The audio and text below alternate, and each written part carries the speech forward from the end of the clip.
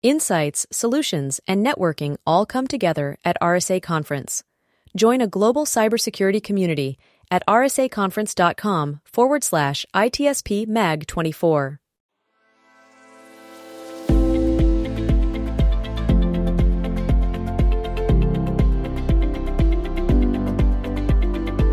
Welcome to the intersection of technology, cybersecurity, and society.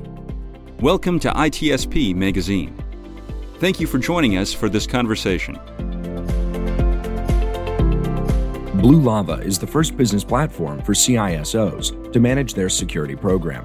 Blue Lava guides security leaders to effectively measure, optimize, and communicate their security program with confidence and ease in one platform. Learn more at bluelava.net.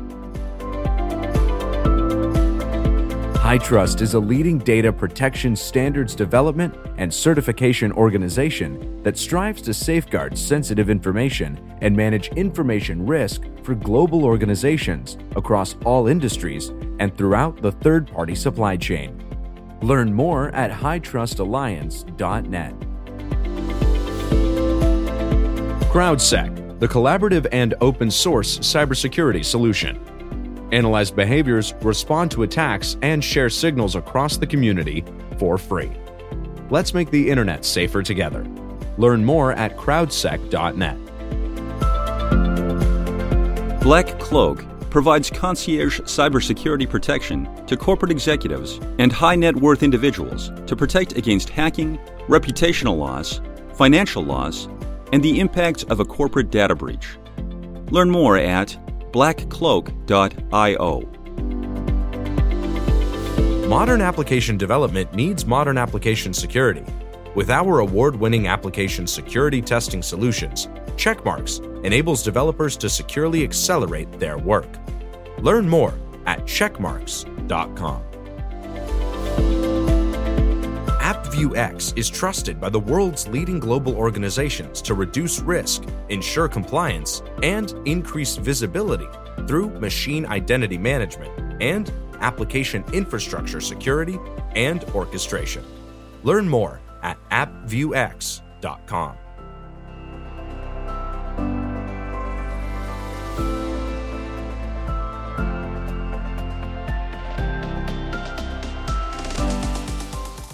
And there we are. Where? We are here and there and everywhere in between, and then some. There you go. You're all very welcome to a new Redefining Cybersecurity episode here on ITSP Magazine. We are coming to you from RSA Conference. Actually, we're covering the event remotely this week, so we have a number of things going on and a number of hosts that are doing some shows live from the event as well. So we encourage everybody to stay tuned to ITSP Magazine /RSAC for everything going on. Today, right now, here we are, redefining cybersecurity. We're looking at InfoSec programs, cybersecurity programs, whatever you want to call it. And I think for me, for this topic, I wanted to have a conversation is we can talk about an InfoSec program. And I think there's so much underneath that umbrella that some things can get lost. We focus on best practices. We focus on frameworks. How do we actually build a program that addresses the core needs that we have as a business? And of course, each business has their own unique set of needs and requirements.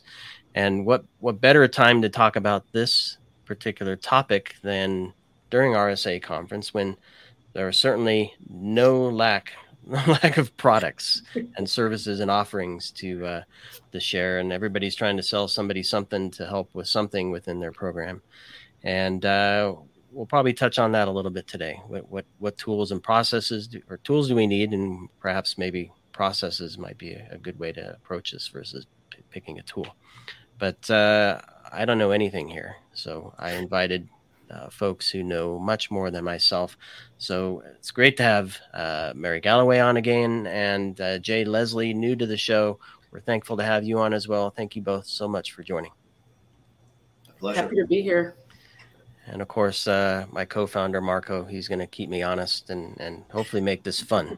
Well, you also wanted to Phyllis.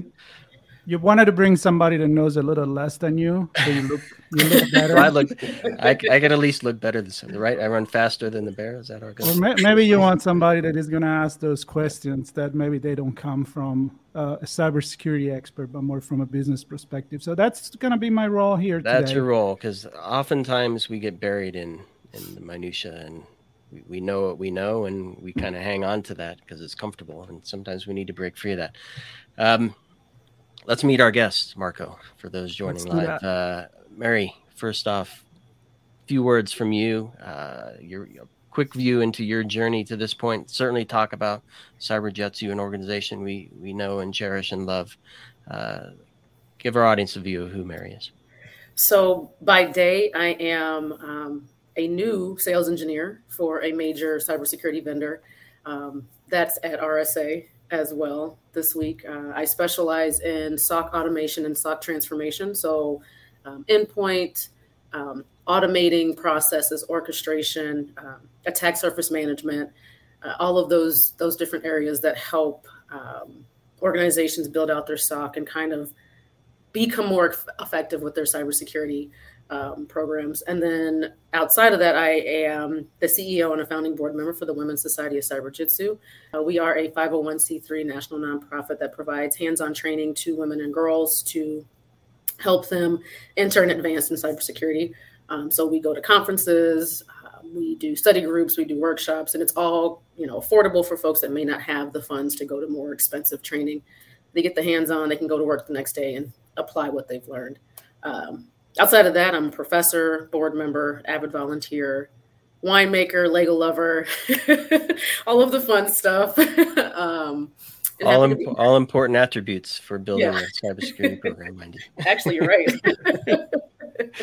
Well, we're thrilled to have you on, Mary, and many from the CyberJetsu tribe have been on ITSP Magazine, bringing their knowledge to bear for those interested in learning with us, and also bringing some knowledge. Jay, Leslie, thanks for being part of this. A few words about who you are and your journey and your current role. Yeah, thank you, Sean. And Mari, you had me at winemaker, so I definitely appreciative of wine as well as cybersecurity and IT. But yeah, absolutely. But yeah, so I'm CIO of Cambridge Housing Authority, which is a public housing authority in Cambridge, Massachusetts. We're a little unique in that we don't focus on just public housing. We actually have a lot of our portfolio privatized now, but that's not why we're here. We're here about cybersecurity, and people always ask, like, well, why do you need IT to public housing authority? Why do you need cybersecurity? And I think the answers are probably obvious to most people here. But on the cyber side, there are assets that we have that people would like to steal. For example, social security numbers, PII generally from our residents and our staff, frankly. And we've had some attempts. We've actually had one active business email compromised in our history. And that's kind of what really got the program kicked off. That's kind of when management, including myself, were like, we need to really start taking this very seriously. So, and I've always been interested in cybersecurity, so I kind of veered off in that direction a lot more heavily than I had been earlier in my career.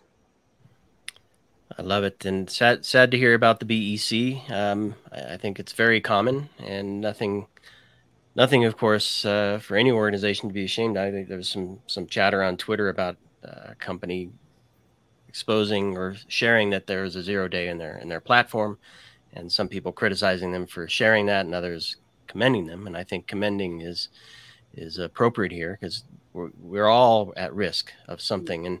And Jay, I want to start with you, just because you're a small organization, or maybe small team anyway, as you described it. And I think you made a very important point, and I want to hear your words on this. We're here to talk about cybersecurity, but cybersecurity is important because of something else.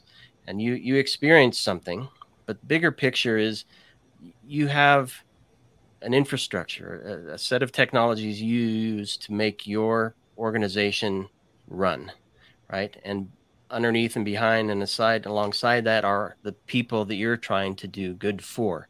And I think we lose that perspective quite often.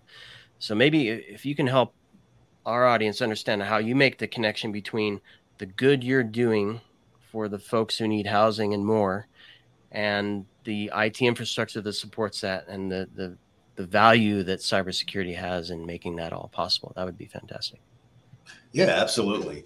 So we focus, because we're a small team, we try to keep our tool set pretty small as well, because you can only monitor so much. We're just really 1.5 people doing cybersecurity. I really want one pane of glass.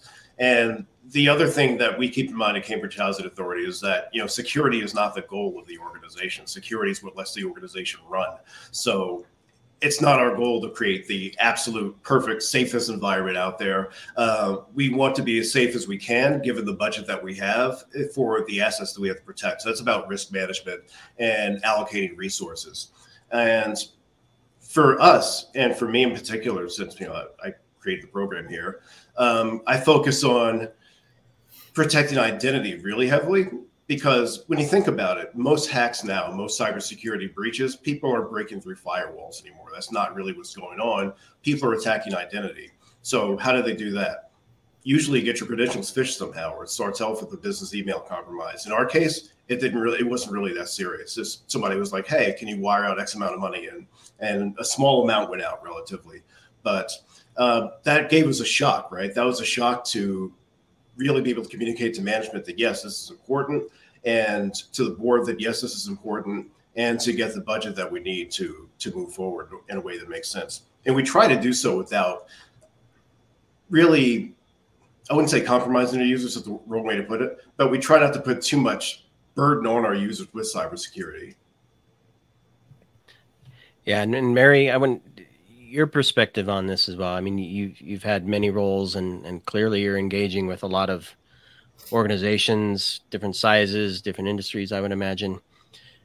How, and we're going to get into what the program is in a second, but how do you actually begin to have that conversation for what matters? I mean, in Jay's case, there was a trigger or an event. We shouldn't have to wait for that. So how do you begin that conversation? Usually a trigger or an event. I mean, ideally, we want folks to think about cybersecurity from the beginning, right? But we have to be realistic. Unless you're a brand new company starting today, you haven't thought about security up to this point. So usually we bring to customers, we say, hey, here's the return on investment if you start to think about cybersecurity now. And here's what's going to happen if you don't, right? In their case, identity information potentially being stolen or whatever it is.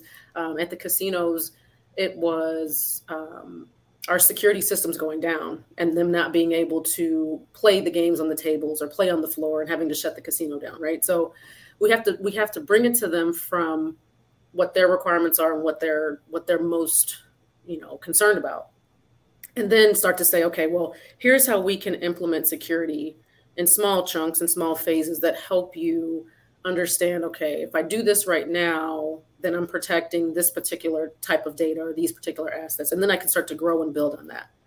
And for us, it's a journey with the customer. It's not here you go, put this in, do your thing. It's all right, we've identified this.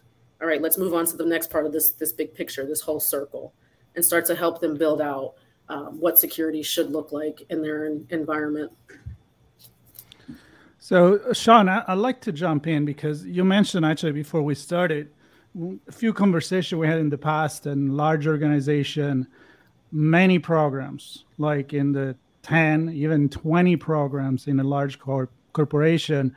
And Jay just mentioned, we're a small group, everything comes back together. So on one side, there has been this direction to create all these specialized programs, but don't you miss the big picture? And now we're in that phase that maybe everything needs to come back together again. Otherwise, everybody's running his own show. So I love both of your opinion on that.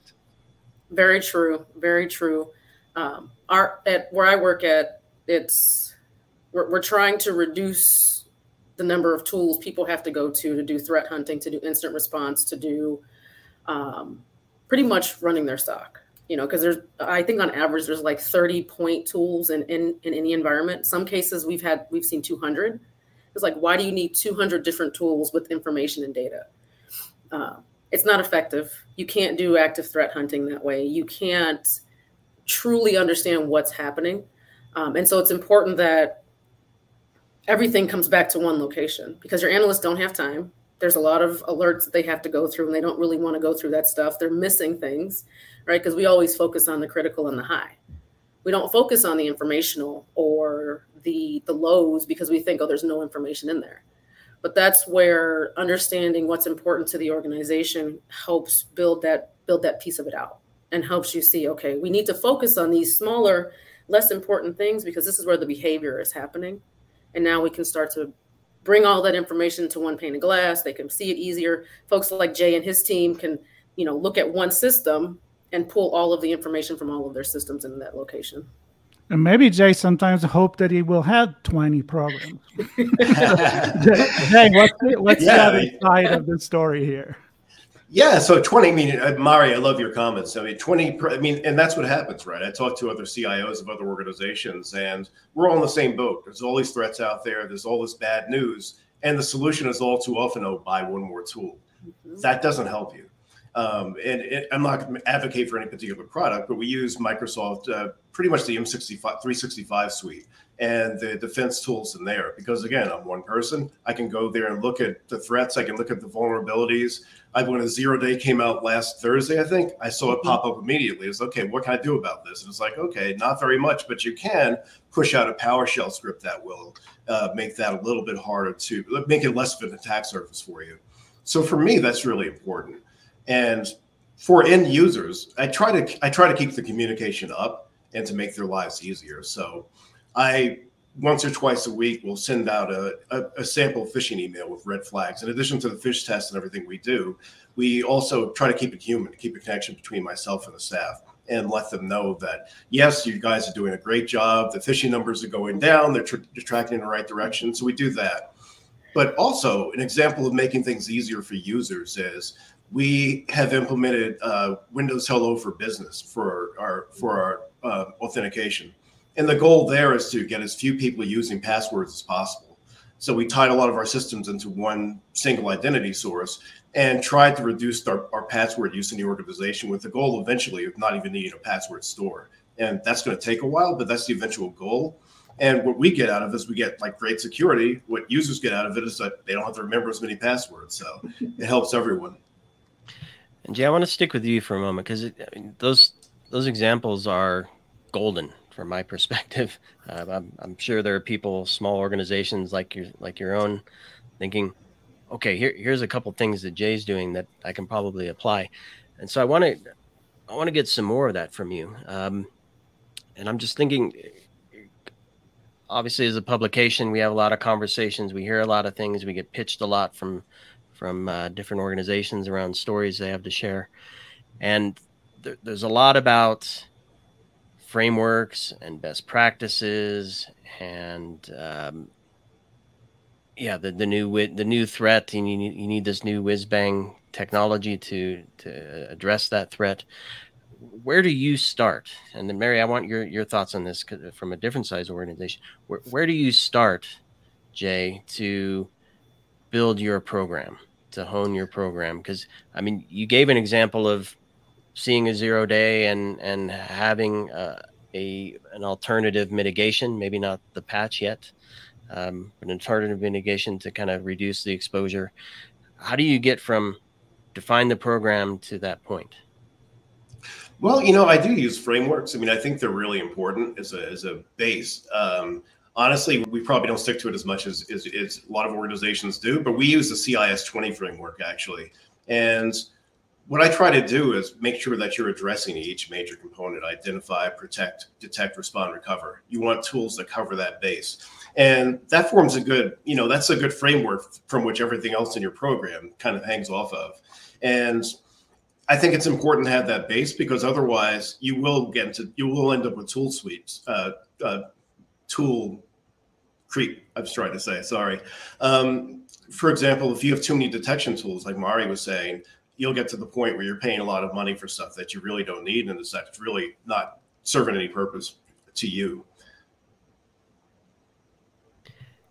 And Mary, your thoughts on how to, let's just look big picture now, because it's really Jay mentioned I think it's the 5 buckets in the CIS 20, right? It's a good way to start to look at something, but how do you actually bring it to the next level? Buy tools. No. Really, it boils down to, what are you trying to protect? Why are you trying to protect that? And what visibility you have into your environment, right? Most organizations have no clue what's going on in their environment. And if you don't know what you have, if you don't know who's accessing data or who, can transfer funds from this account to that account, if you don't know those things, you need to find that out. You need to figure that out and map that out first. Then once you start to understand, okay, where are my tools, where my data lies, where my people are, what they're accessing, then you can start to say, okay, we like to do it the quickest thing that we can implement first that helps us get to that point of complete security. So if that means changing passwords out or changing from regular passwords to MFA or whatever, and that's going to be your easiest, quickest thing to do, you start there. And then you start to prioritize the next parts of that story. What's next? All right, now let's move everybody from using HPs to using something else, right? And that's a bigger chunk of it. Okay, now we're done there. All right, let's move on to the next part of it. But you have to identify that stuff at the beginning and understand what your requirements are, what your board's looking for, what regulations you may have to abide by, if it's HIPAA or PCI or any of the other things that are out there that people use based on their industry. And then you can start to build that out. Because a lot of those frameworks, they have those steps, like the CIS. The first thing on the CIS is, what's your inventory look like? Asset management. So that should always be the first place people start.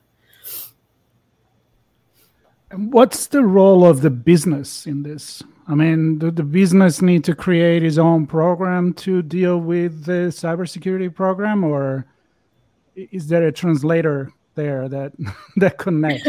We always talk about the CISO sitting at the board table, learning to speak business and so forth. So, Mary, what's your experience on that? They have to be there early on so that they can get an understanding of what's really happening, right? Those are your stakeholders. You have to build those relationships. They have to be in part of a conversation.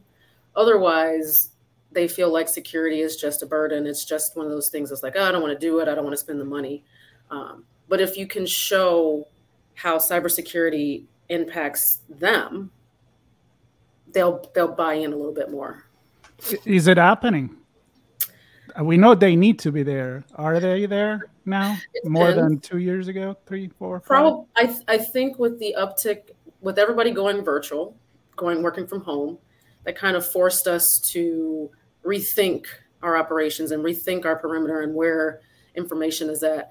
So I think now we're starting to see a bigger uptick in folks coming in because there's fines involved if you get breached. There's reputation lost. So it's like, wait a minute, I need to be a part of this conversation too, because we want to protect our data. We want to protect whoever our patrons are. In the casino world, it's the gamblers, the folks who like to gamble, or the high rollers. We want to protect all those people. So how do we do that? And so they're starting to come in. When I talk to customers, periodically we'll see some of the business units in those conversations, asking questions, mostly around budget and how it's going to impact them. But it's a start. So Jay, when I look at a large organization, I mean, we talk about tens, maybe even 20 programs within a large organization.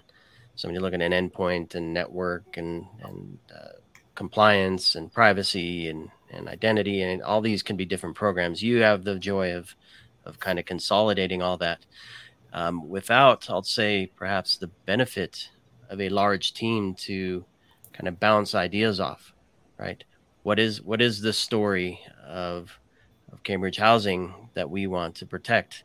Where are we at risk? How do I know that risk is real? Where where in the CIS can we apply some controls to either reduce exposure or mitigate some of that risk in some way? How do you get what you need so you're not kind of isolated in your own view of what you think is important, both from an organizational perspective and then perhaps even from a larger community perspective? Yeah, that's a great question. And, I really keep in touch with as many other CIOs and CISOs as I can. So I go to conferences, I go to especially identity conferences. I talk to my colleague CIOs at other housing authorities on a regular basis.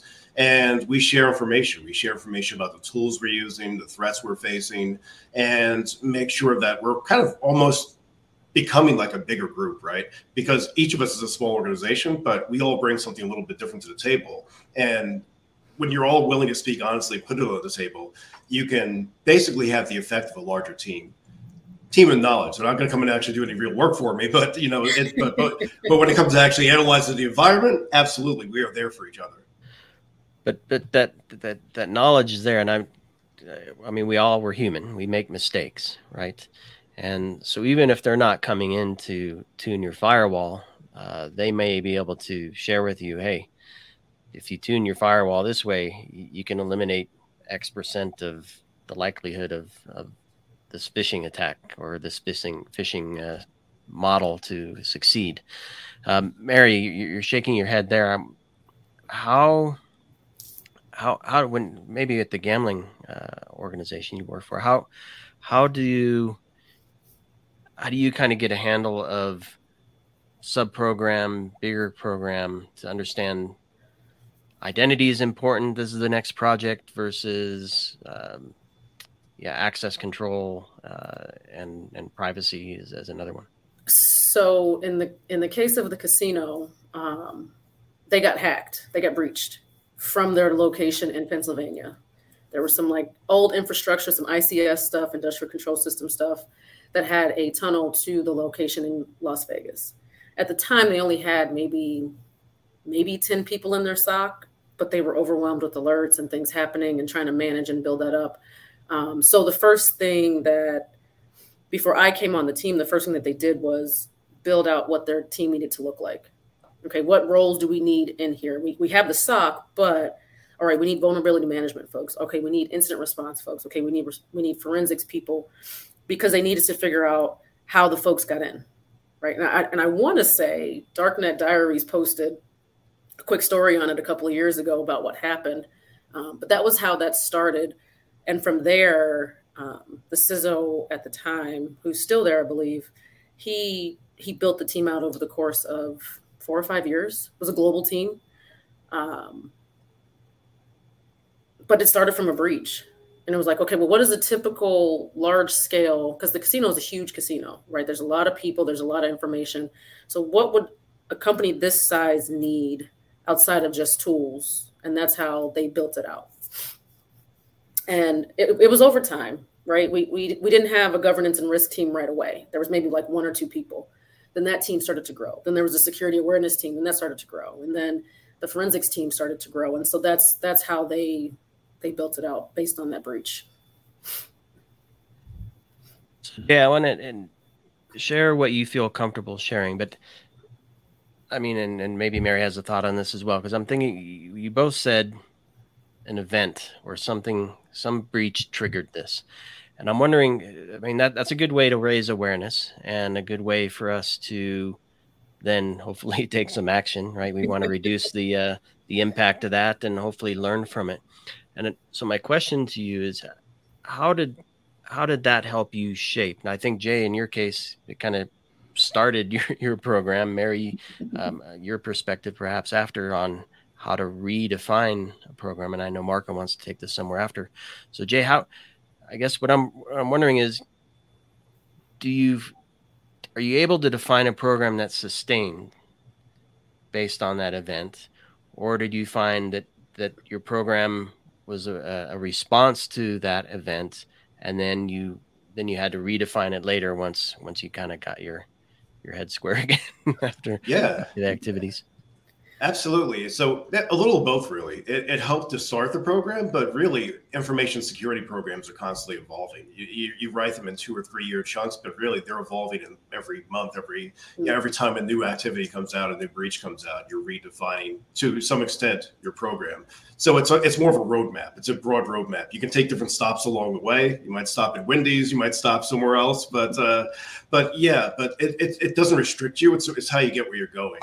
And for us, it was really helpful. Since it was a business email compromise, it really got us to focus on our email infrastructure. And we were using Microsoft 365, M365, but we weren't doing things like DMARC, for example. And we didn't have our SPF records configured correctly. So I basically crash coursed myself in that, set up our DMARC records correctly, got our SPF records set up. And then it was pretty good. Then the breach happened because of spoofing, right? Somebody spoofed our email domain and was able to convince somebody inside that, hey, this is legit, let's act on it. But you try to make that stuff as hard as possible. It's never going to be impossible, but you try to put up as many barriers as you can. And Mary, your thoughts on this before Marco go? Because that's a great thing to do, right? DMARC and SPIF and setting those controls around your email system. How do we not do that? Is it just because we don't know yet, or is it missing from best practices, or how do we overcome some of that? I mean, there's so many different tools, right? So it's just a matter of what is the specific tool going to do, and you won't know necessarily unless you're like digging deep into the tools and how they work and what should be done. I don't know if I've ever seen that in what you were talking about, Jay, in a best practice. It might be in there. I don't know. That's what I'm wondering if, and maybe this is a question for the vendors that aren't on, but should this stuff not be secured by default? Well, I don't know. Is that not possible? I don't know. It depends. Again, it depends on your environment. Like there's certain things you can do in an industrial control system environment, and there's certain things you can't. It doesn't matter what the vendor is. So it just depends on what your environment looks like, what other measures you have in place. That whole defense in depth thing that we talked about ages ago and the CISSP stuff and all that. It's going to depend on a lot of different things. So if you don't have anything in place, then obviously you want to put some of the DMARC and those things into position. But if you have other things, it may not be a priority for you to do, even though it's probably a really good idea to do. But as Jay said, you're always redefining your security program. As you move from on-prem to cloud, you're redefining what that looks like. As you move from using PowerShell to using AI, you're redefining what your program looks like. So it's a constant redefining, restructuring, redoing types of thing. But as long as you have the foundation, I think you're good.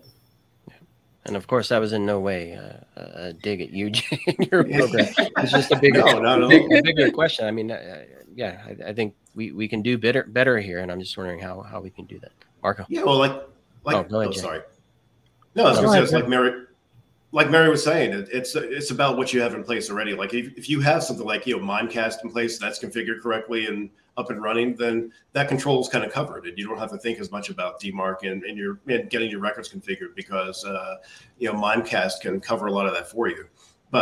And also to Mary's point, I don't think that record setup is in any best practices anywhere. I mean, I think it's within industries, like in the public housing industry, we've kind of say that now internally. But we made it up. We just made it up from experience. We just said, if you do this, you're less likely to experience a business email compromise. So let's all do that.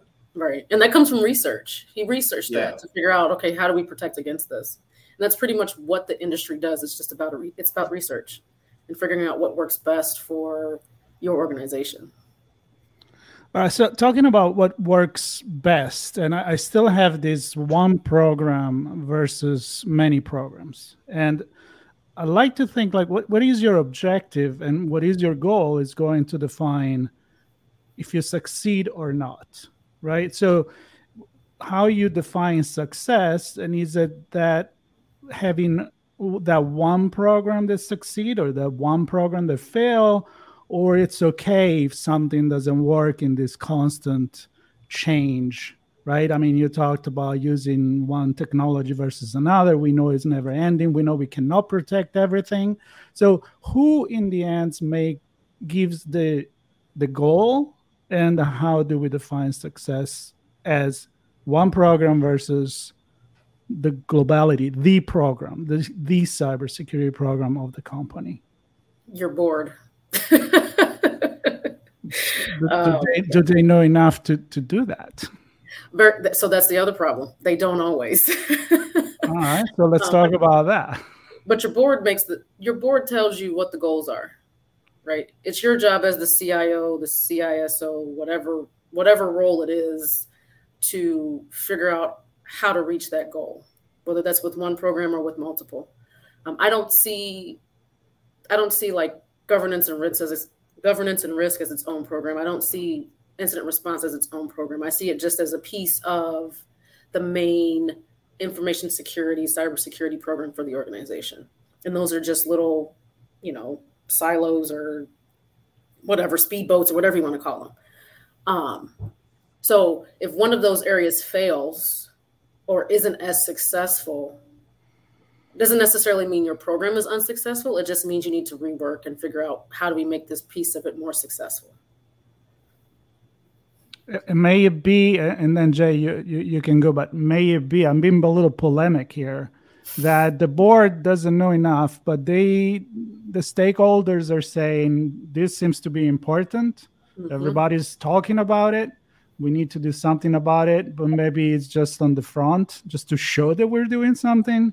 But it's really, I'm being very polemic here. So, go ahead, Jay. Yeah, I mean, in the best of all possible worlds, all boards would have someone with cybersecurity experience on the board, right? They don't. I mean, it's. I think we're starting to think in that direction, but right now we're just not there yet. You'll have fiscal experts, but you don't really have cybersecurity experts on boards to the extent that we should, given the risks that we're facing. So, given that, I mean, I think it's our job as cybersecurity professionals to educate both management and the board, and to, they set the agenda. Mary's absolutely right. I mean, they set the agenda, but sometimes I feel like we have to kind of tweak them a little bit, say, hey, this is really important. This is something we need to be thinking about. And then show how you're then measure against that. Like, for example, if we're trying to, I know I keep harping on email, but if we're trying to reduce phishing, we do monthly phish tests. And we can go back and say, well, phishing is stayed at this level, and that's where we want to keep it, or it's going up or it's going down. But we can communicate that. In terms of passwordless identification, I can report on how many users are actually using it out of the. It's available to everyone, and I haven't done that measurement yet. It's pretty new program, but by end of summer, I want to know exactly how many people have switched from passwords to passwordless, and then I want to correlate that to information about what gets stolen, how identity is attacked, and be able to say that because we don't have passwords to steal in that area of cybersecurity, we're that much safer. And Jay, can you describe that conversation? Maybe a little role playing. No, I'm kidding. Because I'm just wondering. We say we want cybersecurity knowledge at the board level. Do we have product engineers at the board level? And do we expect them to say this is a good agile model or that one sucks? Or I'm just wondering, are we expecting too much there? Because I think it's really about the conversation to help anybody understand. Right. And so maybe if you can kind of describe the conversation around, well, why this passwordless, and what does success look like for that program when you reach it? Maybe not 100%, but when you reach 75%, we've achieved success, and here's why. You mentioned not as much stuff getting stolen. So how do you have that conversation to make it real? Well, it's about risk. Risk management is why you have finance folks on the board and people who are financially literate on corporate boards. And product development, that's covered in other areas. I mean, that's covered in other areas of management. But, cybersecurity is such an externally facing risk right now that it should be right up there with fiscal responsibility. And, we have the tools to provide boards the information they need to evaluate how their companies are doing. And, again, we're just not there yet. As far as how the conversation goes, it can be interesting. It can be difficult. It probably doesn't happen enough, but I think the goal is to not scare them, right? The goal is or maybe scare them just enough. Because I think there is a risk of overplaying threats and getting to the point where it's like, well, if everything's dangerous, then that's just the way the world is. There's nothing we can do.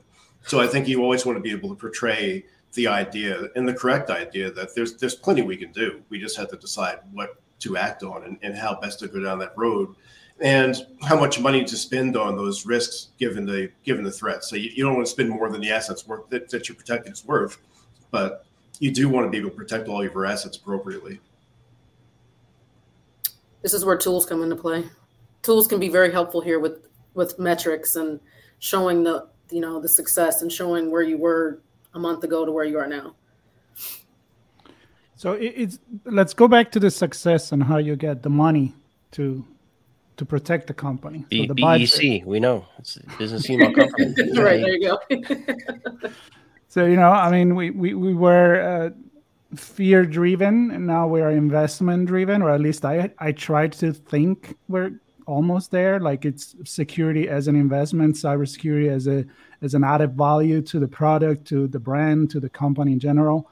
So again, when can you feel comfortable to go back to the board as a CISO and say, all right, this worked, give me more money, because we got to keep doing it. It's not just one ticket, right? You need the season ticket here. Okay. Repetitive riding of that roller coaster. It's not just one game. You got to win the whole season. We need the support. Mary. So I don't have that answer because I don't talk to the board on anything security related, not our board at least. But if you did, what would you say? Here? No. I honestly, when you first go to them, I feel like having the big picture in mind and thinking about what it looks like holistically, even if they say, no, we're only going to fund this small piece of it, at least they've seen the full budget. And so now they're already aware of what funds are needed and where this can go. So once you show them the success, it's like, all right, here's that budget again. Here's what we need to continue to do. This is how we continue to keep your organization safe, your business safe, keep money in your pocket, because most board members are paid. And they like to have money come in every quarter. And so this is how we keep more money in your pocket, right? And it all boils back to, like you said, investments. Am I losing money? Am I gaining money? What's happening? And that's how these organizations thrive, is with funds. And if you can show that by doing these things, it's going to save XYZ dollars for this other stuff, I think that's helpful. And Jay, I'd like your thoughts on this as well. And maybe, if it makes sense, your personal view of when it feels good to you, right? So there's success for the company, but you don't want to destroy your own self in the process, right? You don't want to run a program that's heavily underfunded and still exposed, but that's what you got. So how do you, maybe your thoughts on that same question, but perhaps some of your own personal thoughts on success for yourself in the role? Yeah, absolutely. I mean, I think for me, a lot of it's about being able to show kind of a life cycle management of your investments.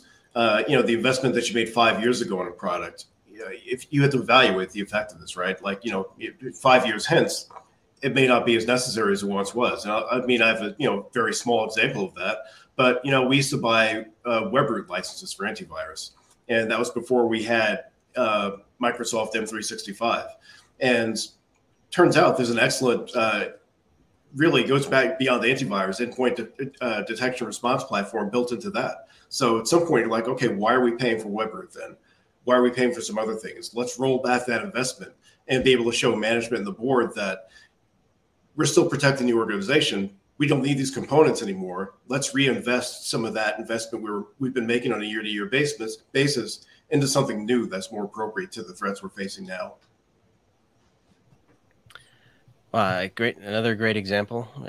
Maybe not one Weber wants to hear, but it's reality, right? We have to consistently look at what's going on and how our program's functioning, and listen to the bells in our ears to say, hey, there's something we need to pay attention to here. I'm joking a little bit there, but I mean, Mary and Jay, this is a great conversation, especially one to be had during RSA conference week. And I mean, examples from both of you, spot on. I think some good advice for folks here. Many sub-programs, the big picture, I think, is what we kind of all said is important. And leaning on each other in the community and your peers to find what matters most to you and help shortcut, not in a weak way, but in a strong way. Leverage the learnings from your peers to streamline and fast track, I should say, some program elements that may have taken you some time to figure out on your own. So I'm going to stop rambling and thank you both for joining for this conversation and telling your story today. Definitely. Happy to be here. And if anybody needs anything, let me know. That's right. Yeah, that's the beauty of this community. We're all always around to help each other. And speaking of that, those watching live during RSA Conference Week, appreciate you joining us for that. We have many more conversations throughout the week. We're just getting started. And we're redefining a lot of stuff. And some of our other hosts are changing things and living and breathing tech, and we have a lot going on. So stay tuned to itspmagazine.com/RSAC for all going on there. Again, Jay, Mary, thanks so much. Marco, glad he joined for this one as well. Oh yeah, love it. Redefining the way we cover events. That's what we're doing. I know, exactly. And I was noticing the number that many times we said redefining during this conversation, which is maybe important. We need to redefine our vocabulary. Let's transform it as RSA is this year, transforming. Thank you, Mary. I was going to go there. I'm like, how am I going to connect? Transform. As we've learned from our first chats on the road to the conference. With our friends, the organizers, and again, transformation, change, and humanity. The human element, I think, is always important. We didn't touch much on that today, but I think it's definitely in the back of our mind all the time. Right on. I'm going to go back to being human. So thanks, everybody. Catch you on the next one. Thank you all. Take care. Bye-bye.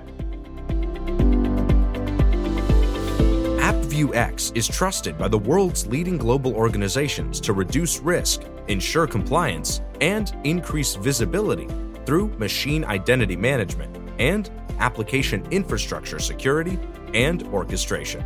Learn more at appviewx.com. Modern application development needs modern application security. With our award-winning application security testing solutions, Checkmarks enables developers to securely accelerate their work.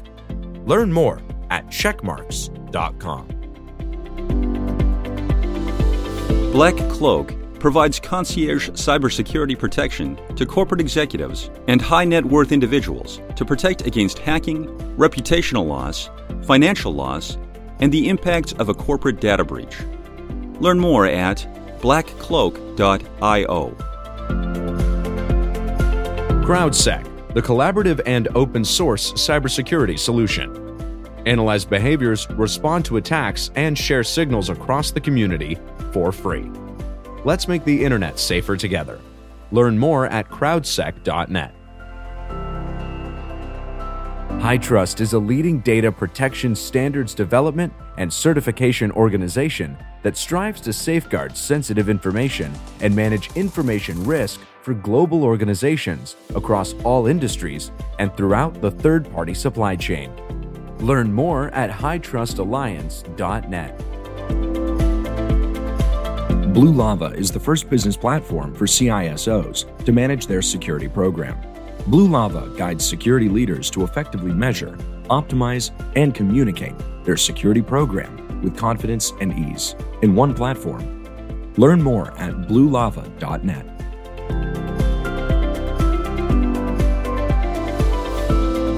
If you enjoyed this podcast, share ITSP Magazine with your friends, family, and colleagues. If you represent a company and wish to associate your brand with our conversations, sponsor one or more of our columns. Thank you for listening.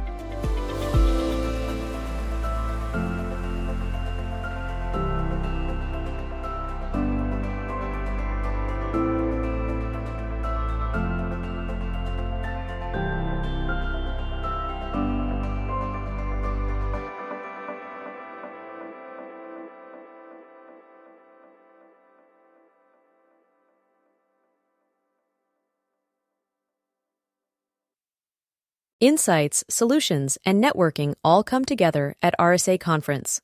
Join a global cybersecurity community at rsaconference.com/ITSP Mag 24.